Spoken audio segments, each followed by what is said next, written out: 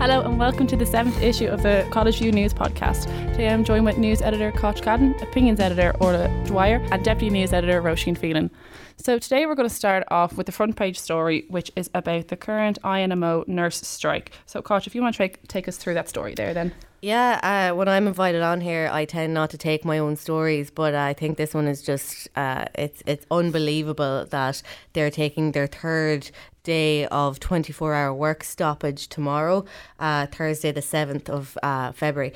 And I'm saying that in a way that I actually can't believe the ministers have let it get this far. It's ridiculous, like in terms of public sector workers. So in terms of the public sector workers, nurses are amongst the worst paid in the country in Ireland. And it's disgraceful. I mean, the amount of hours they put in, the amount of responsibility. So I can't believe. And one of the main developments now that will be coming out in future College View articles in a week will be that ministers are, not backing it down at all. In this one, it talks about how ministers are want to hold immediate talks about staffing rather than pay. But the main issue that they're striking for is pay parity, which they believe will retain nurses, which will lead to safe staffing levels.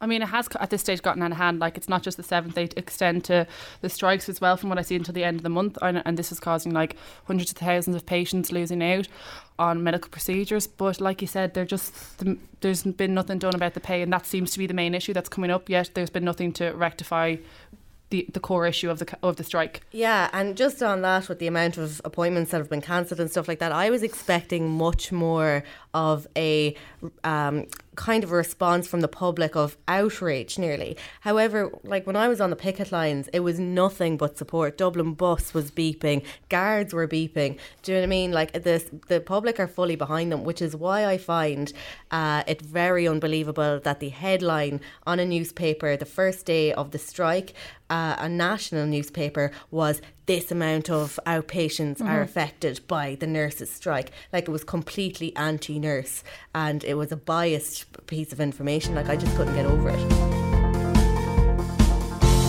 I do not think that this is going to be the final stage of construction. No. Not a bit. DCU have got their nails hooked into the idea of like expanding and becoming more and more advanced. When this is finished, there'll be another thing. Like, that's because it might not.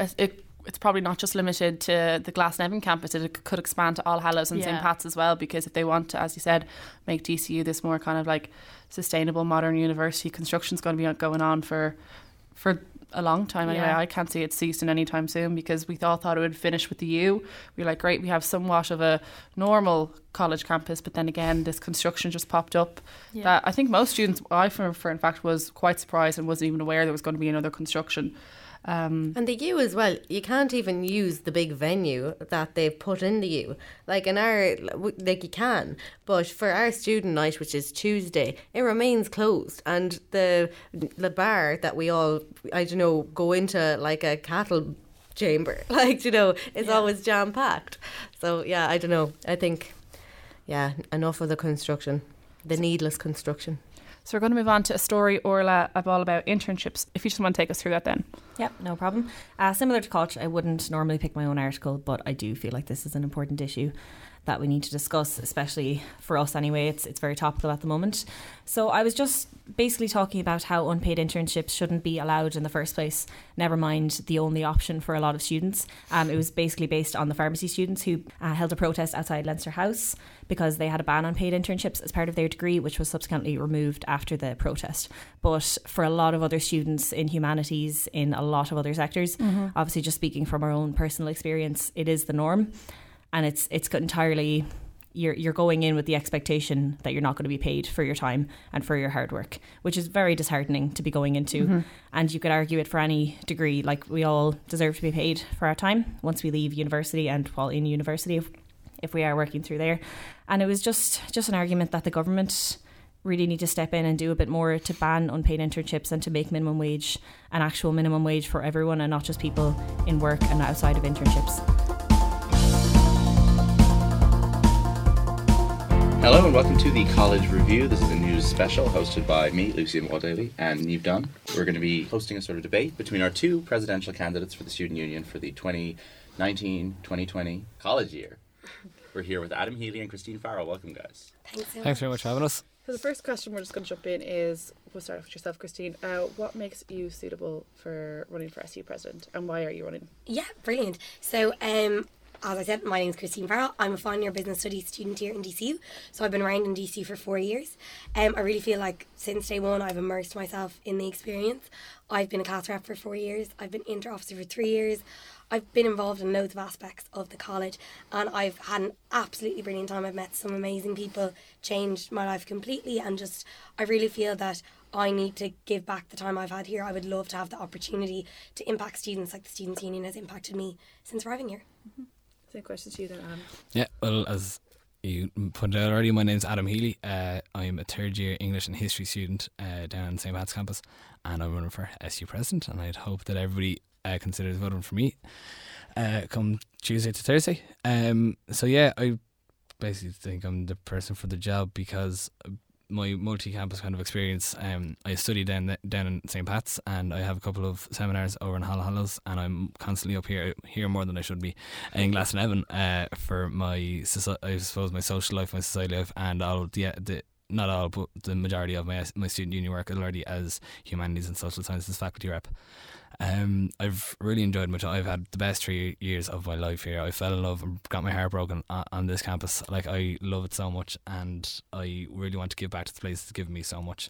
I think with the experience and the skills that I've picked up over the last year as faculty rep, but as the last 3 years as a student, I definitely have a good idea of what students want and kind of the students' opinion, and that makes me think that I would be a good president. Really neat. Well, it's not the referendum that's coming up, they're actually just voting to get the SU to do something. That's the other point. It's one that people don't really want, because the SU had to start the petition themselves. I know. Which is also the case for the one that Emily's going to be talking about, and this relates to our membership of the USI. Yeah, so the Students' Union has put it past their sabbaticals and their executives to vote. They voted to put the matter of affiliation with the Union of Students in Ireland to referendum. Now, this obviously has to pass through petitions first, and we've no set date for a referendum, but it is likely that it will happen this semester.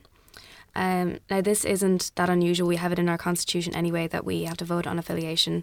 I think it's every 3 or 4 years, and so it was going to be coming up in the next year or so anyway, but the SU felt that they were, DCU SU President Vito Maloney-Burke said the last straw for the SU anyway was USI's inability to step up to the plate in their most pressing issues in the last 2 semesters, such as Snow Shakedown and Save Our Shepherd.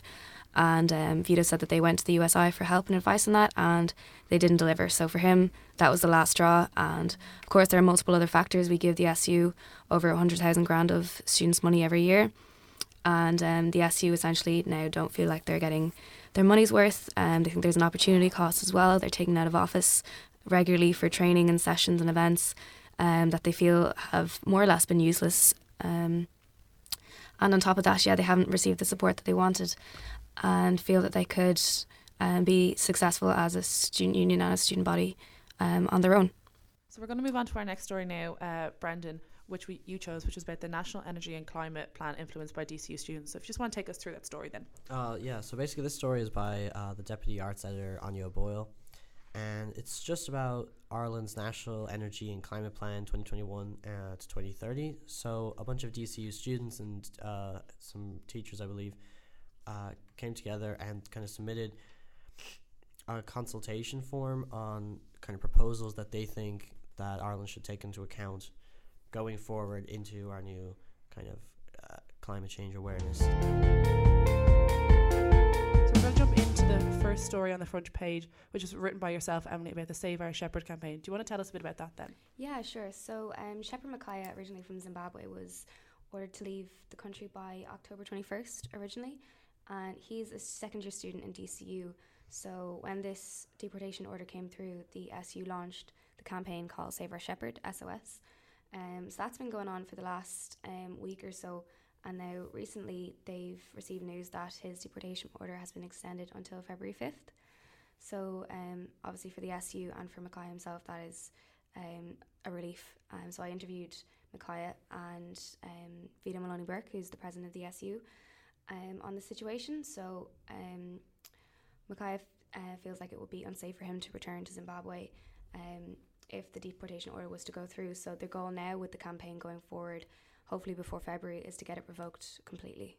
And what do you guys think then about this initiative? Do you think this is something the SU and the government should get behind about saving these students, especially a student like Shepherd Mackay, who got through DCU through the sanctuary? He's a sanctuary student. So what do you guys think on the campaign that the SU did? And do you think that there's enough that they did enough, or is there more that can be done? Yeah, definitely. I think the SU got behind him really, really well. I mean, it was a huge campaign and they were successful in getting him his deportation notices now in February, but obviously there is still so much more that can be done. I think a lot of people it's kind of confusing, like why is he being deported when he's gotten this place in DCU? So yeah, I think it's just really important if people just keep the campaign going. I suppose this isn't the end, it's only the start. Yeah, I think it's same as what Ciara said there, but I think as well with these kind of things there's always more that can be done. So, it's not that they're doing the bare minimum, they're doing as much as they can now, but there is definitely more and more they can do, and I'd say they definitely will. And from speaking to Shepherd, Emily, obviously it's the government now deem that Zimbabwe is a safe enough state. From talking to him and his experience of living in Zimbabwe, what was it like for him when he was telling you about the environment that he was living in? Well, Shepherd himself has said that Zimbabwe is not a safe country and he fears for his life should he have to return there. So he told me about one of his closer friends who was killed after he left, who wasn't fortunate enough to leave the country when Shepherd did himself. And he found out about this from someone else once he had come to Ireland. So Shepherd was facing violence and torture and attacks from because he was so vocal against the leading political party, ZANU-PF, which was previously led by Robert Mugabe, and it has changed leadership, but the president currently was Mugabe's second in command. So Shepherd is saying it's the same people, it's the same party that have been killing people, which is why he fears for his life should he have to return. That's why he fled in the first place 9 years ago, because he was scared for his life. So what do you guys then think is the next step for the SU and for Shepherd himself? Is it more student protests outside the Department of Justice like they did a couple of weeks ago, or do you think it's more the social media campaign like the Change.org where they got 14,000 signatures? What do you think can push the next step so that Shepherd can stay in this country? Because it's the 5th of February is when his deportation status will be reviewed again. So is there anything that you think the SU can do then to help Shepherd stay in Ireland? Well, there's only so much the SU can do anyway, and they have done a lot. They dropped everything for this campaign, and DCU's university themselves are even more limited in what they can do. So I think the next step is, all along, it's been the responsibility of the government, and the SU have kind of taken a stand, and obviously they never had to do this, but they've really stepped up and backed Shepherd the whole way, and from talking to Vito, it's very clear that they're ready to continue doing that as long as they have to, as long as it takes to get Charlie Flanagan to come out and address the issue. Yeah, I think that they need to continue doing what they're doing. Like, if they can stop doing the protests and stop being vocal on Twitter and Facebook and all that, they're not going to get anywhere. It's the student voice that's leading them, and it's going to get them.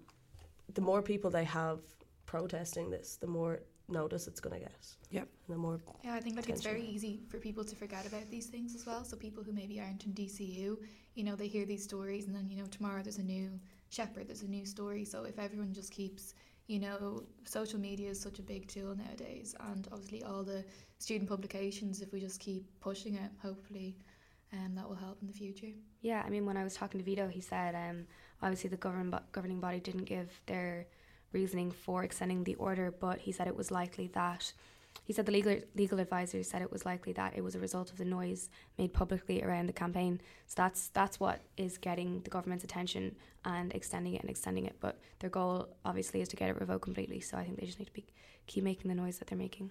So the next story is one that Gabby has chosen, and it's a feature. And God, I haven't seen this yet myself, but it's a feature about DCU's favorite shopkeeper. Tell me about this. Yes, so it's written by our lovely podcast editor, Lucian Vaudaily, in conjunction with contributor Sally Doby. DCU's favorite shopkeeper is, I suppose, the second article in, I suppose, a series that the features department has kind of undertaken now. A couple of weeks ago, we had DCU's favorite bartender, which was Alan Stevenson from New Bar. Now, also want to clarify when the headline says DCU's favorite something, that's just no vote was held. Like, you know, that's not a fact. That's just something that I thought was funny and I put in the headline. But I think, I mean, listen, I think everybody knows Alan from New Bar, and very similarly, everybody knows Dave from formerly Spar and now Londis. So I mean, this was very lovely little story. These kind of stories always do very well because they have a direct impact onto DCU. They're normally very popular in readership. It's a very well written piece. I mean, Lucian, of course, has a lot of experience with Londis. For those of you that don't know, Lucian actually works in Londis. Do I? It's news to me. So he knows Dave very well. But I think everybody knows Dave around the campus, and I think it's a lovely little story. We have a lovely illustration by our illustrations editor, Roshan Maga. And yeah, I mean, I'm definitely, you know, as features editor, I definitely want to see more profiles on the people that you see around campus that you might not know too much about. You know, we kind of learn about Dave's background and where he's come from. How did he end up in DCU? And he's been on the campus for nearly 18 years now. Nearly 2 decades. So it's a long time, and he's definitely a figure, I think. Okay, so our final story today is Gabby's feature, second in your series about the sex industry. So this is part 2. Tell me what it's about. Yes, so this is the second installment of Risky Business, which is my 3-part series on student sex workers. It's the third part hopefully to come at some stage in semester 2. So for my full page feature, I interviewed a trans sex worker, Aoife Bloom, who was extremely candid about her work. She didn't hold anything back. I interviewed her actually a couple of weeks ago. But it's a great little feature. I think it's something different. She's very honest about her work. She's got literally nothing to hide, and she's very sort of upfront about what she does. She's also involved in activism with SWAY, which is a sex workers alliance in Ireland, who fight for better legislation.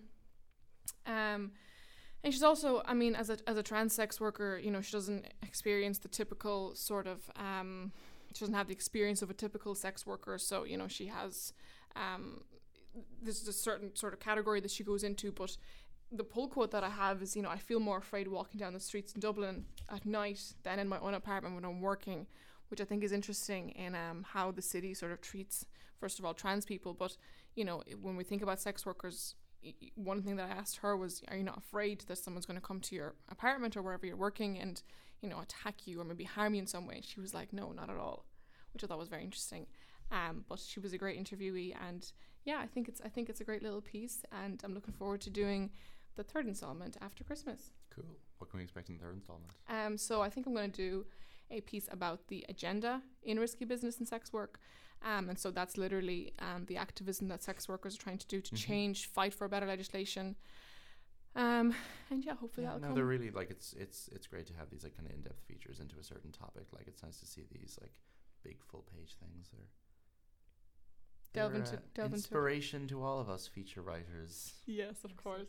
That's a great story. Yeah, I love them. I haven't read this latest installment because I only read for the PDFs. I only read news. Yeah, so fair enough. I'm very excited because I really did like the first installment. Yeah, I loved that. I think it's something so different that no one else really wants to speak up about. There's not a lot of coverage in not at all. And about it, I think it's really amazing that it's had some light shone on it, and it's a really interesting little piece. Thanks, Ellen. You're welcome, Gabby. Well, on that note, Merry Christmas, everybody. Merry Christmas and a Happy New Year. Thank you for tuning in to the News Review. We'll be back after Christmas with more exciting content on this podcast. You can check out the Arts Podcast hosted by me and the Sports Podcast hosted by Ian Brennan. Ian Brennan produced this edition of the College Review, and Niamh Dunn is our other podcast editor. Thanks to all of you for joining me.